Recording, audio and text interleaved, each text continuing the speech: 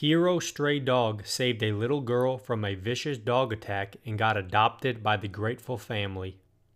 3-year-old Aurora Bentley suffered an attack by a stray dog that had come down from the woods off the mountain behind her house in Knoxville, Tennessee.